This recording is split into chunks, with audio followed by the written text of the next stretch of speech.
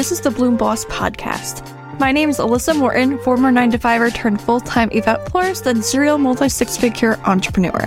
Every day, I'm bringing you an inspiring conversation, quickie mindset episode, or lesson learned to help you take the leap of faith into building a floral-based business.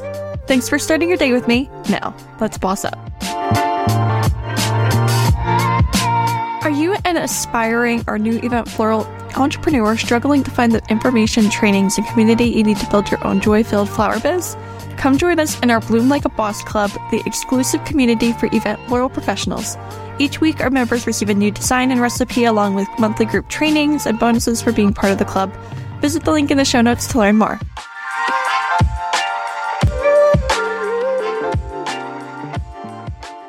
Welcome back to another episode of the Bloom Boss Podcast. I'm bringing you episodes daily to help keep you inspired and moving the needle in your business.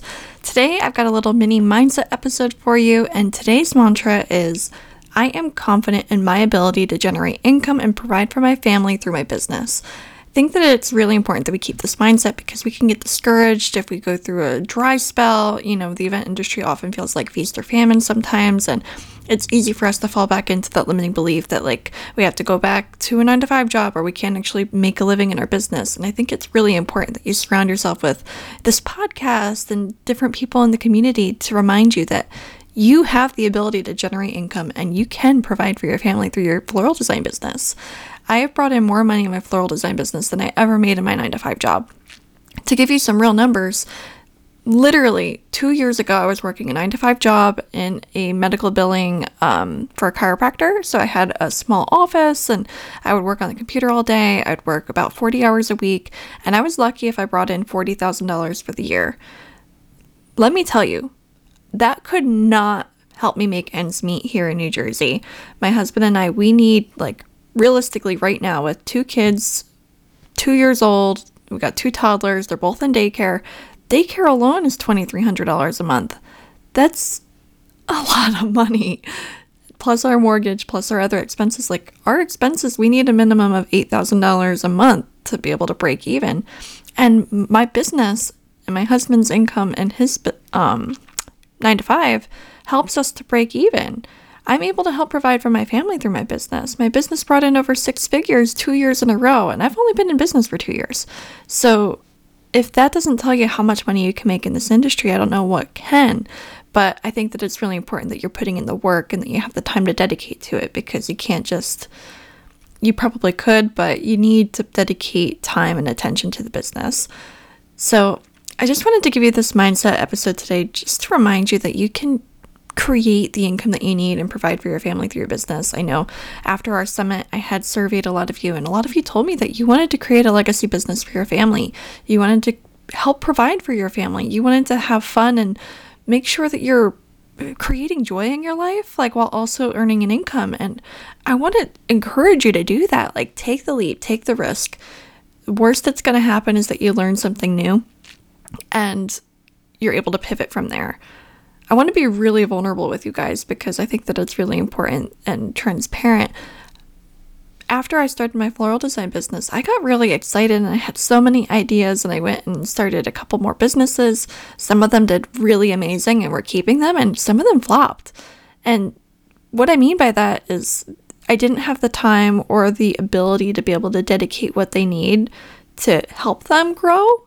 And when I have other outlets and other businesses that are going to provide for me in the way that I need it to for my family, I need to put my attention there. So I think it's amazing that I still went for it, that I wrote a book, that I did so much, like as far as my other podcast on making mommy moves and my YouTube account. I grew it to 6,000 subscribers all in about 8 months. But I think it's important to also be realistic and know, like, okay, you gave it 8 months. This is what you learned from that.